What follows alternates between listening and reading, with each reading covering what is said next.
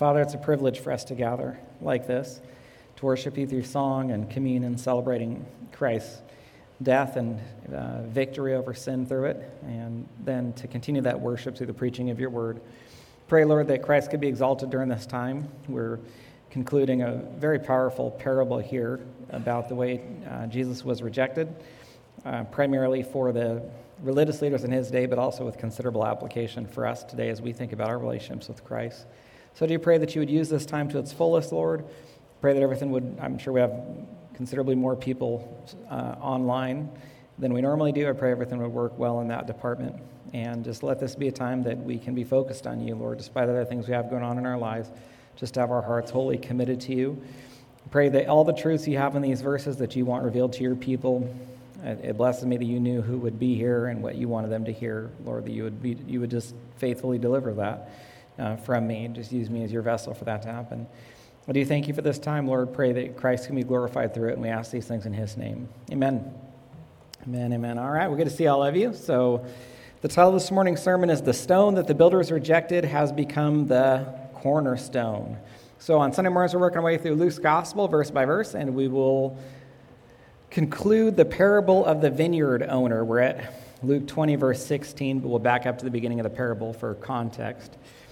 Not long after Katie and I moved to Washington, and some of you might remember this, my parents followed us soon after, and they were looking for a house, and they had found one that seemed perfect. It was beautiful, the price was low, and I wondered, how could this house have stayed on the market for so long? Well, come to find out, there was a crack in the foundation, and the house was so unstable that there was no bank that would back a loan. So on one hand, I thought, well, it's sad that there's this beautiful house that seems to have lost everything because of a poor foundation. But then on the other hand, I thought, well, how valuable is something that has such a poor foundation? Buildings are not the only things that need strong foundations. Marriages do, families do, relationships do, and even nations do. We'll see in this morning's sermon that when the nation of Israel rejected Jesus as their foundation, or we could say as their cornerstone, that they lost their value too. So let's review what we've covered so far. Look with me at verse 9. We'll go through these verses quickly because we covered them last week. So Luke 20, verse 9. Jesus began to tell the people this parable. A man planted a vineyard and let it out to tenants and went into another country for a long while. So the vineyard owner represents who? Oh, come on, we can do this morning. Yeah, I mean, now nobody's upstairs. You guys are all down here, so I should hear you even better, right? So the vineyard owner represents God, and the vineyard represents, we went to Isaiah 5 to look at that clear association. I think it's Isaiah 5:7 that says the vineyard of God is Israel. So the vineyard represents Israel. Verse 10, the time came, the owner, God, sent a servant to the tenants so that they would give him some of the fruit of the vineyard. But the tenants beat him. But the tenants beat the first servant and sent him away empty-handed. Verse 11, the owner sent another servant. They also beat him, treated him shamefully, sent him away empty-handed. Verse 12, the owner sent a third servant. This one also they wounded and cast out. Who remembers what the servants represent, or who the servants represent? The Old Testament prophets, exactly, sent to Israel in the Old Testament, who were repeatedly rejected and mistreated, like these servants. Now, as we talked about last week, much of this parable would have seemed absurd to Jesus' listeners. Let me say that one more time. So we read through things really quickly, but if we were listening, there's an amount of absurdity, or we could say hyperbole, or even exaggeration associated with many of Jesus' teachings, and this is another example here. It was hard to believe that tenants would respond this way. The worst tenants would do is send servants away empty-handed. But it would be absurd to think that tenants would then beat the servants like this, and to do that to three servants.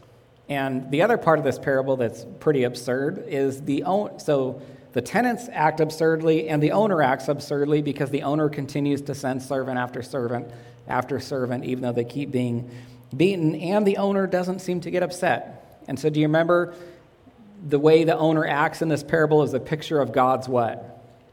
His long-suffering, right? How patient he is with us. And so an earthly owner would never act this way, but the owner doesn't picture an earthly vineyard owner. He pictures God the Father. Verse 13, and then the owner kind of reaches the height of absurdity. by saying, "What shall I do? I will send to my beloved son. Perhaps they will respect him." Now, you don't have to have a son to know that if you're a vineyard owner and there are tenants that treat 3 servants this way, the very last person in the world that you would send to them would be your beloved son. But that's what the owner does because, again, he pictures God who did send his son to a Christ-rejecting world that would mistreat him and betray him. So the tenants respond to this incredible demonstration of love, patience, and compassion by murdering the son, going even further in their wickedness than they did toward the servants. Verse 14, the tenants saw him. They said to themselves, "This is the heir. Let us kill him so that the inheritance may be ours." And they threw him out of the vineyard. They killed him. And then what will the owner of the vineyard do to them?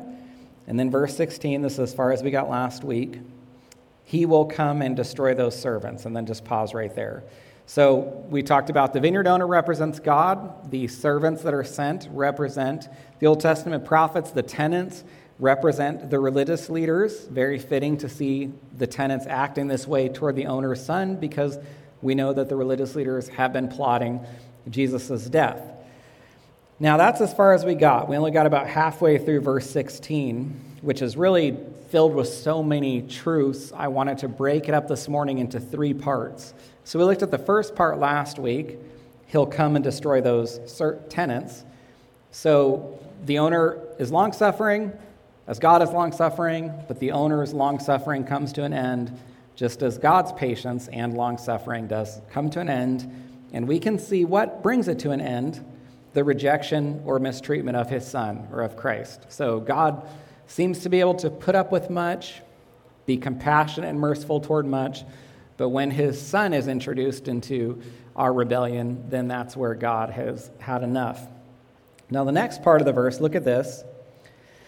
The owner is going to give the vineyard to others. Give the vineyard to others. Now, here's what we could think. Because the vineyard represents Israel, we can imagine this means that God is going to give Israel over to another nation. Because we've seen that before in the Old Testament. God gave the northern kingdom of Israel to the Assyrians. God gave the southern kingdom of Judah over to the Babylonians. But that's not what's in view here. Instead, it's better to understand this as God transitioning from focusing on the Jews to focusing on the Gentiles. And this brings us to lesson 1. God stopped focusing on Israel and focused on Gentiles. God stopped focusing on Israel and focused on Gentiles.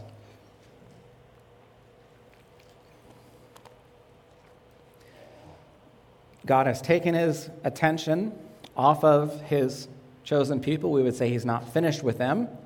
But for the time being, he has put his attention or focus onto the Gentiles. Turn 1 chapter to the right and look at Luke 21. Just want to draw your attention to one verse. Luke 21, verses 21 to 24. Do your Bibles have a heading around that section? Luke 21, 21 to 24. Do your Bibles have a heading there for that section? No. Apparently you're my answer man this morning. Nobody else is being as brave as you. Austin, what's your Bible say? Jesus foretells destruction of Jerusalem. Good. So verses 21 to 24 are about the destruction of Jerusalem. Jesus is foretelling or prophesying that destruction. Look at verse 24. Look at verse 24. The Jews will fall by the edge of the sword and be led captive among all nations. And if you pause there, we've talked a few times up to this point about Rome coming and destroying Jerusalem in 70 AD, and that's what's in view in these verses. And when it says here that they're going to be led captive the Jews are going to be led captive among all the nations, this is the diaspora, or the dispersion of the Jews, which has lasted even until our day, right? Are there Jews that are dispersed throughout the world, even today? I mean, Jews are returning to their land. It's significant on God's prophetic timeline that for the first time in the last 2,000 years, we have more Jews in Judah or in Israel than we've had elsewhere in the world as they continue their return.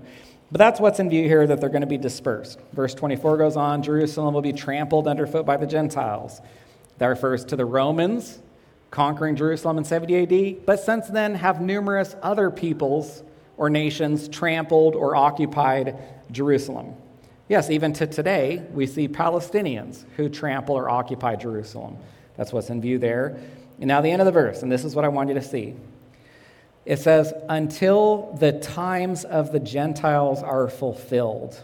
So this is the times of the Gentiles. It's synonymous with church age, and it's referring to what we're talking about when God has his focus on the Gentiles. Hence it is our time, more commonly called the church age.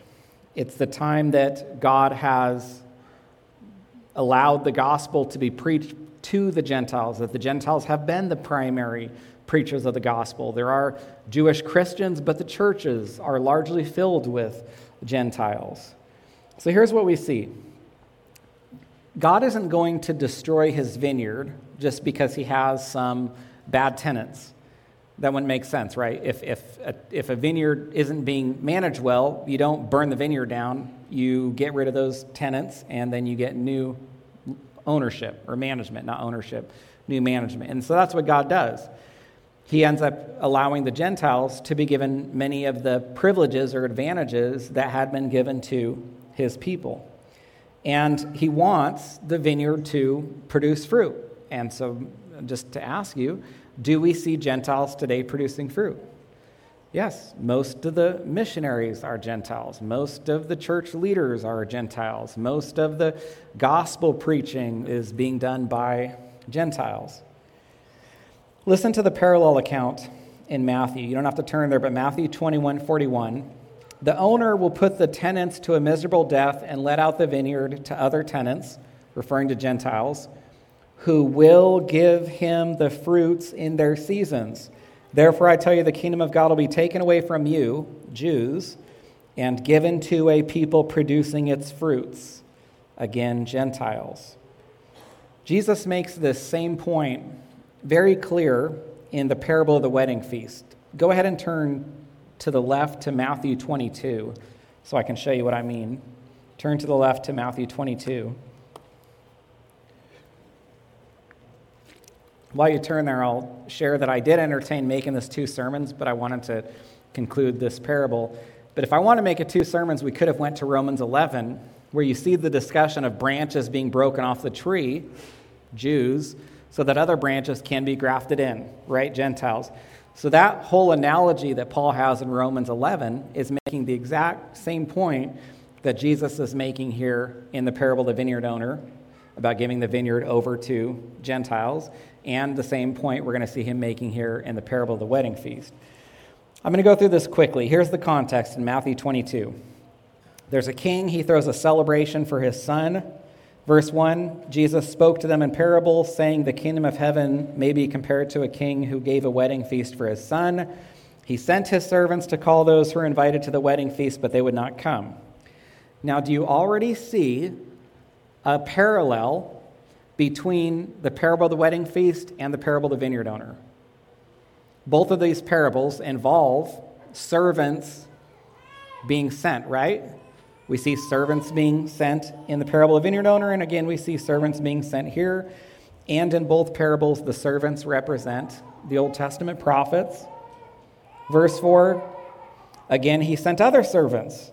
So another parallel with the vineyard owner, more servants being sent. Tell those who are invited, see, I prepared my dinner, oxen, fat calves have been slaughtered, everything's ready, come to the wedding feast. This pictures how our salvation has been accomplished for us. All the work has been done. There's nothing more that needs to be prepared or done for us to be saved. Verse 5, but they paid no attention. They went off. One went to his farm, another to his business. Now, a moment ago, I told you how Jesus frequently taught absurdly or outrageous things. And this parable contains another example of this. It's subtler, but it's there. We, having not lived at the time that Jesus preached this, might miss it, but for a moment, just consider kind of the absurdity that there would be individuals in Jesus' day who would not want to go to the king's son's wedding. The people in Jesus' day typically worked how many days? Yeah, they worked 6 days, and typically those days were 12 hours long. They worked 6 12-hour days. They took 1 day off, Saturday the Sabbath, and then that began again on Sunday for them. So their lives were difficult, short compared to our lives. Many people never lived long enough to see grandchildren, say nothing about great-grandchildren. I'd say bitter lives compared to our lives, and particularly uneventful lives, especially compared to our lives. Everyone wanted to attend weddings, which were much different than our weddings. Our weddings are a few hours long, but we know from the wedding at Cana that weddings stretched on for up to a week. So imagine what someone's life looked like in Jesus' day, and now you get to go to a wedding that's 7 days long where there's someone who's providing all of your food. It's a pretty luxurious event. Now, that would be a normal wedding. Most people live their lives and never had the opportunity to be invited to the king's wedding, or the king's son's wedding. This would literally be a once-in-a-lifetime opportunity. So it's absurd that anyone would, as Jesus said here, pay no attention and then go off to their farm or off to their business. And so why would Jesus preach something so absurdly here? Because he's making the point that just like it's absurd that anyone would reject a king's invitation to his son's wedding, it is equally or even more absurd that anyone would reject a king's invitation to join would reject the King of Kings' invitation to join his kingdom. So if people come up to Jesus and they said, this doesn't make sense, nobody would reject an invitation to the king's wedding, Jesus would say, it makes even less sense that some of you are going to reject eternal life, right? Okay, so verse 6. While the rest seized his servants, they treated them shamefully, they killed them. Another parallel with the parable of the vineyard owner. The servants, representing the Old Testament prophets, are now being mistreated. Verse 7, the king was angry. He sent his troops, destroyed those murderers, burned their city. Another parallel with the parable of the vineyard owner. The people who mistreated the servants are destroyed. Verse 8, the king said to his servants, the wedding feast is ready, but those invited were not worthy. This refers to the Jews. And I just want to invite you to keep in mind that it says they were not worthy. Hold on to that for a moment. Verse 9, the king says to the servants, go to the main roads, invite to the wedding feast as many as you find. Those servants went out into the roads, and they gathered all of whom they found, both bad and good, so the wedding hall was filled with guests. So now we see that the invitation has went from the Jews to the Gentiles, right? That's what's happening here. And this is another parallel. Just like the vineyard owner isn't going to destroy his vineyard just because there's bad tenants, the king is not going to cancel his son's wedding just because some reject the invitation. The vineyard owner is going to get new management, and the king is going to get new guests. So we can watch the focus move from Jews to Gentiles in the book of Acts. We're talking about the transition from Jews to Gentiles, and we can see this played out in the book of Acts or in the early church. Go ahead and turn to Acts 13. And while you turn there, hopefully, sometimes I feel like I'll talk to Katie and she'll say, make sure you really spell it out. Do you see how the parable of the wedding feast just made the same point that the parable of the vineyard owner made? In the parable of the vineyard owner, the vineyard is taken from the Jews, given to the Gentiles. And the parable of the wedding feast, it's making the same point. It's a different analogy. But the Jews were invited, they reject the invitation, and then God turns his focus to the Gentiles. We watch this transition or change of focus in the book of Acts. So if you're in Acts 13, look at verse 45. I'll go through these verses quickly. When the Jews saw the crowds, these would be Gentile crowds that are listening to Paul and Barnabas preach, they're filled with jealousy. They began to contradict what was spoken by Paul, reviling him. Verse 46, Paul and Barnabas spoke out boldly, saying that it was necessary that the word of God be spoken to you first, the Jews, because you thrust it aside and, notice this language, judge yourselves unworthy of eternal life. Behold, we are turning to the Gentiles. So this is a fulfillment of what Jesus preached in the parable of the vineyard owner and the parable of the wedding feast. And you also notice here that Paul said that they had, the Jews, by rejecting the gospel, judged themselves unworthy of eternal life. Which is a pretty fascinating thing to consider. If you ever preach the gospel to people and they reject it, those are people who have judged themselves unworthy or undeserving of eternal life. That's what was said in the parable of the wedding feast, and Paul repeats it here. You don't have to communicate that to people if they reject the gospel, but you should recognize that that's what they've decided. Because of this rejection, they have now made themselves unworthy of eternal life. Turn to Acts 18. Look at verse 5. Silas and Timothy, it says they arrived from Macedonia. Paul was occupied with the word, and then Acts 18:5, testifying to the Jews, he's preaching to the Jews, that the Christ was Jesus, the Messiah is Jesus. Verse 6, when the Jews opposed and again reviled Paul, he shook out his garments and he said to them, your blood be on your own heads, I am innocent. From now on, I will go to the Gentiles. More evidence of the focus moving from Jew to Gentile. Turn to the very end of Acts 8:28. Acts 8:28 actually. Third to last verse of the book of Acts. Acts 28:28, Paul tells the Jewish leaders, therefore let it be known to you that this salvation of God has been sent to the Gentiles because they will listen. So the gospel kept being preached to the Jews, they kept rejecting it, and so there's the transition to the Gentiles. That's how the book of Acts even ends. And now you can turn back to Luke 20. We won't turn anyplace else.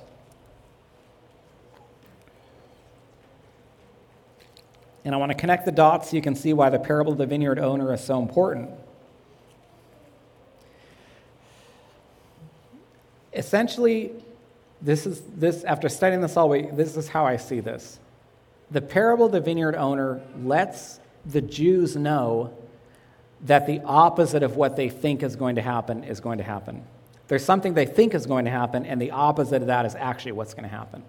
They think they're going to gain something. They think they're going to gain an inheritance, but they actually end up losing their inheritance. And here's what I mean. Look at verse 14. Luke 20, verse 14. When the tenants saw him, the owner's son, they said to themselves, this is the heir, let us kill him so that the inheritance may be ours. Talked about this verse last week. So you see how the tenants or the religious leaders think they're going to get this inheritance.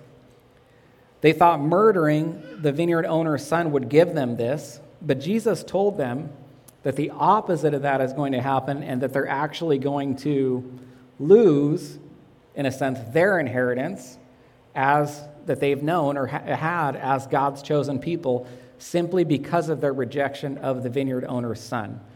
So it's a reversal. It's them thinking they'll gain something but losing something instead. Now look at verse 16 to see how they respond to this. Luke 20, verse 16, the vineyard owner will come and destroy those tenants, give the vineyard to others. And when they heard this, that's the Jews who were listening, they said, surely not. And after last Sunday's sermon, someone asked me about this because it could sound confusing. The Jews learned that God was going to stop paying attention to them to pay attention to the Gentiles. So just imagine you're a Jew and you're listening, and you just heard Jesus preach that God is going to stop focusing on you as a Jew to focus on the Gentiles, and the Jews could not believe it. They're not arguing with Jesus. When they say surely not, this isn't them disagreeing with him. This is more them being horrified by what he's saying. They can't believe that this would be the case. Other translations make this clear, like in the NIV, they said, God forbid, like God forbid that this would happen. The NASB, may this never happen. The Amplified, may it never be. So basically, it sounded so bad, they said, like, surely this should not be the case, or surely we hope this would not happen. But Jesus tells them this is exactly what's going to happen. Look at verse 17. He looked directly at them, and he said, what then is this that is written? The stone that the builders rejected has become the cornerstone. When do we look directly at people? When we want them to know we're completely serious about what we're saying, right? We've already been talking about how Jesus would speak in hyperbole or exaggeration, sometimes say absurd things. It's almost like right here, Jesus looks directly at them and says, I know there's other times when I've exaggerated or used figurative language to make a point. This is not one of those times. This is exactly what is going to happen, because he can tell that they were struggling to believe this. As God's chosen people, they thought that they would always be the ones that God focused on. And so Jesus, to evidence what he's saying or legitimize what he's saying, he then pulls this verse out of the Old Testament that they would be familiar with, Psalm 118:22, that the stone that the builders rejected has become the chief cornerstone. And this prophecy perfectly fits with this parable and brings us to lesson 2. The stone represents the son, and the builders represent the tenants. The stone represents the son, and the builders represent the tenants.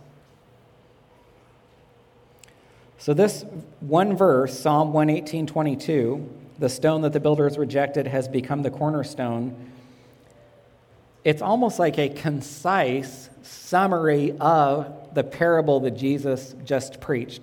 So you could read through the parable and then see Jesus quote Psalm 118:22 and kind of say, what do these have to do with each other? But after you study it out, you can see that this is a great summary or concise way of summarizing what this parable is primarily about. The rejected stone represents the rejected vineyard owner's son. The builders who rejected the stone represent the tenants who rejected the son. Now here's what's interesting. Just give me your attention for a moment. We know, so this is taken, or a quote from Psalm 118.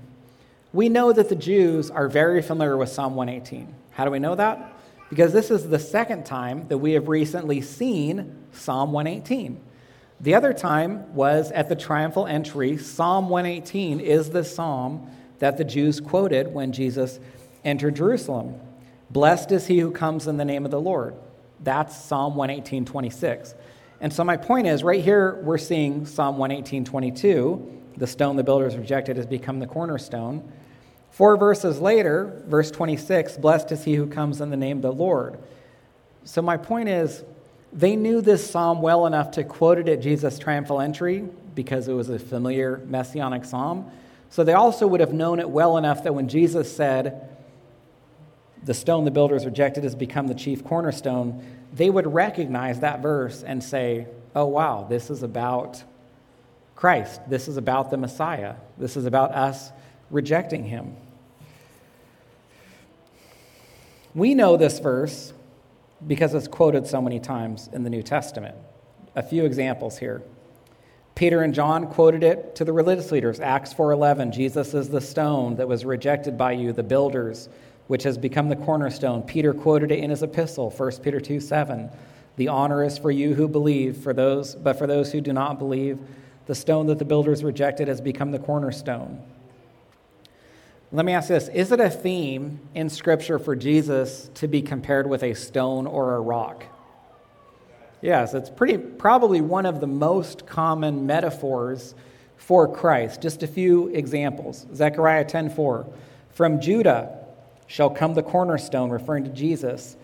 Isaiah 28:16. Thus says the Lord, behold, I'm the one who has laid as a foundation in Zion a stone, a tested stone, a precious cornerstone, of a sure foundation, referring to Jesus.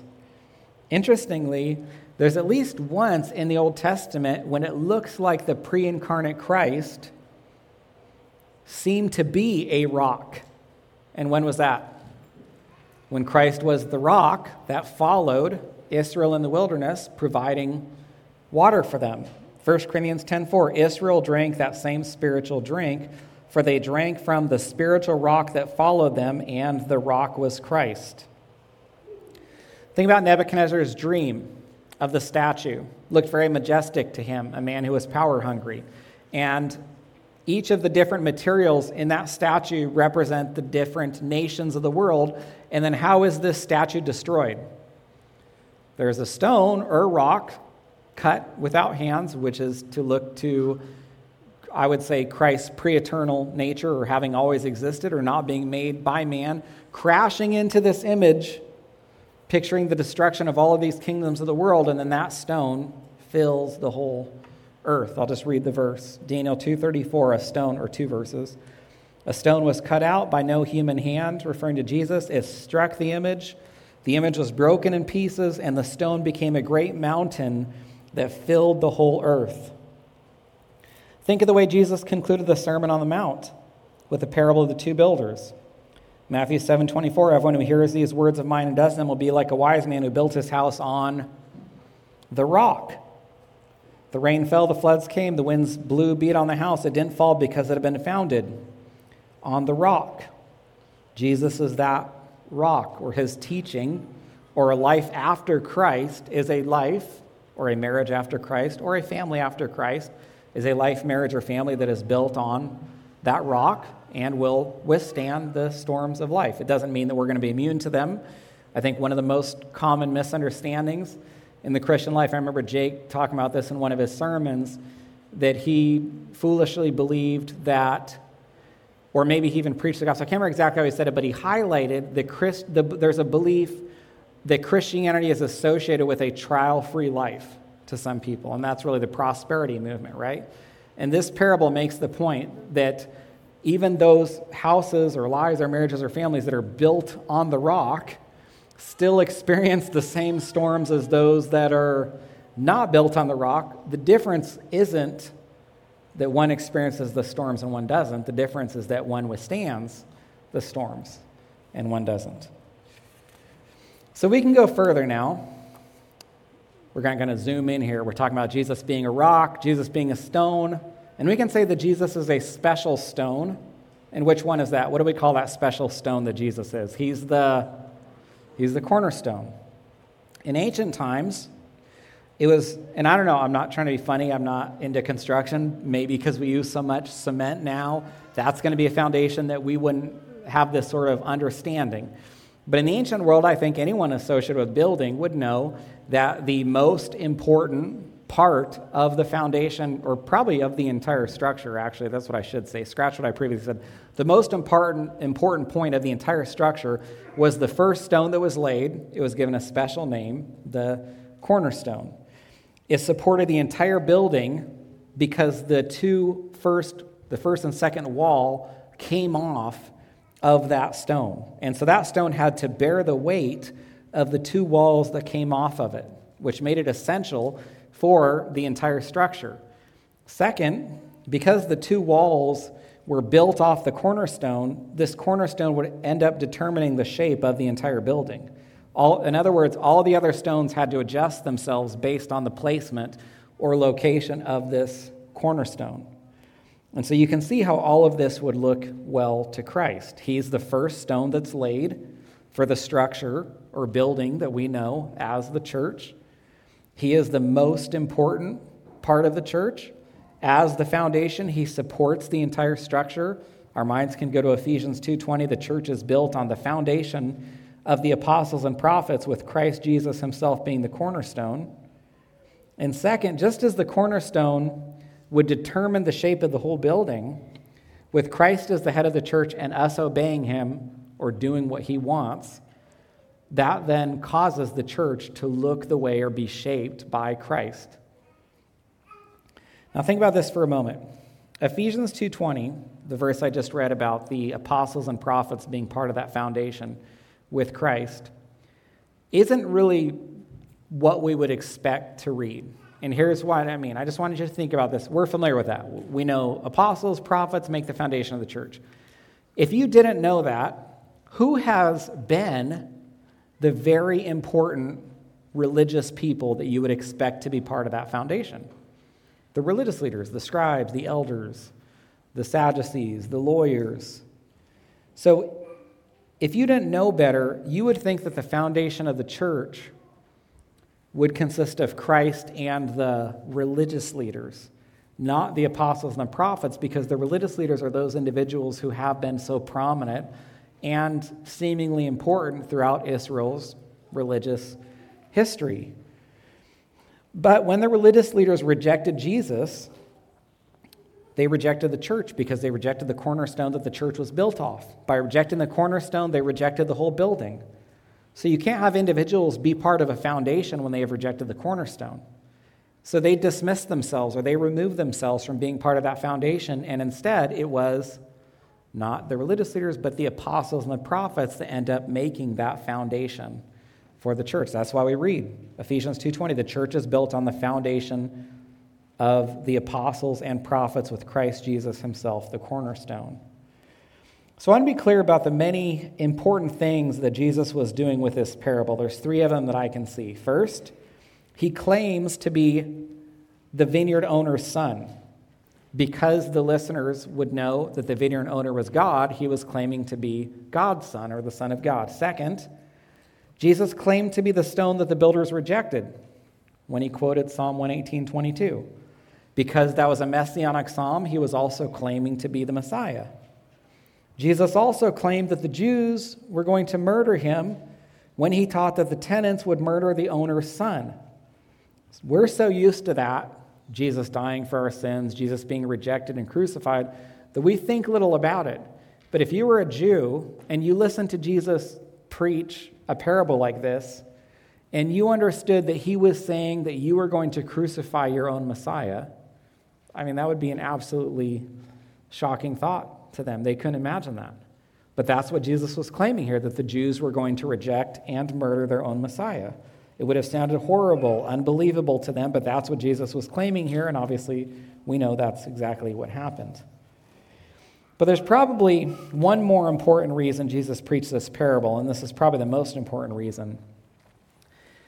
Okay, so follow me on this. In a few days, could be Wednesday, so we could be 2 days out from the cross. So in 2 days, perhaps, the Jews are going to reject Jesus, the religious leaders are going to reject Jesus, have him arrested, he's going to be betrayed, and then tried, and then he's going to be crucified. And this is what I want to ask.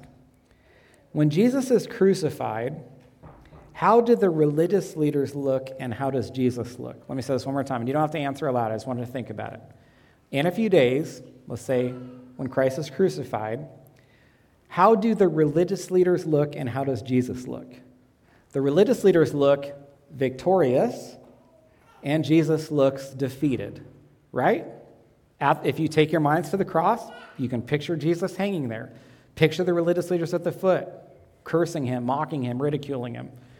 It looks like an incredibly successful day for them and an incredible loss or defeat or failure for Christ, right?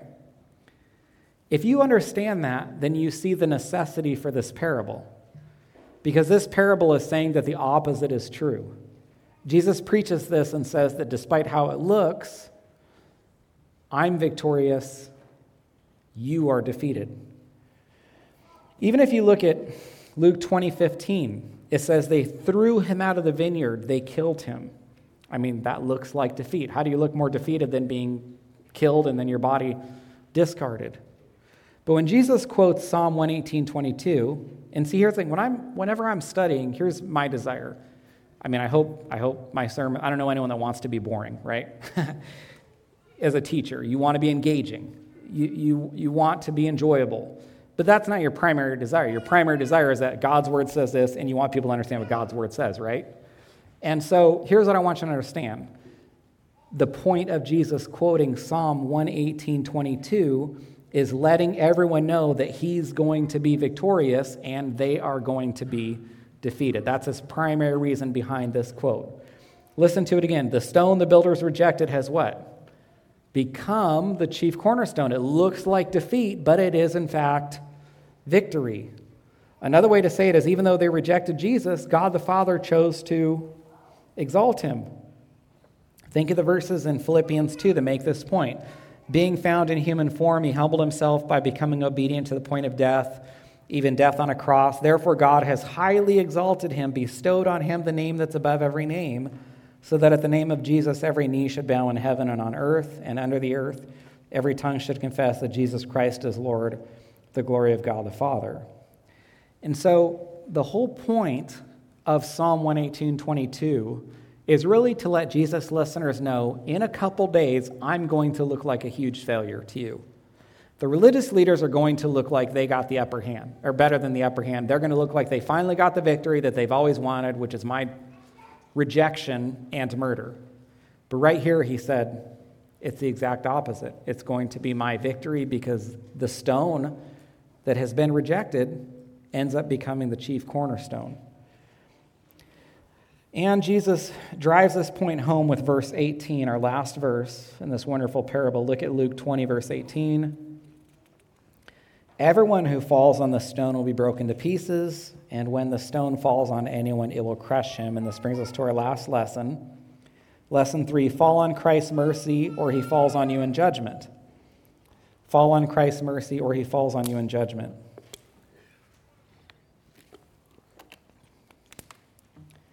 And I think it's easier to understand this verse if we split it in half.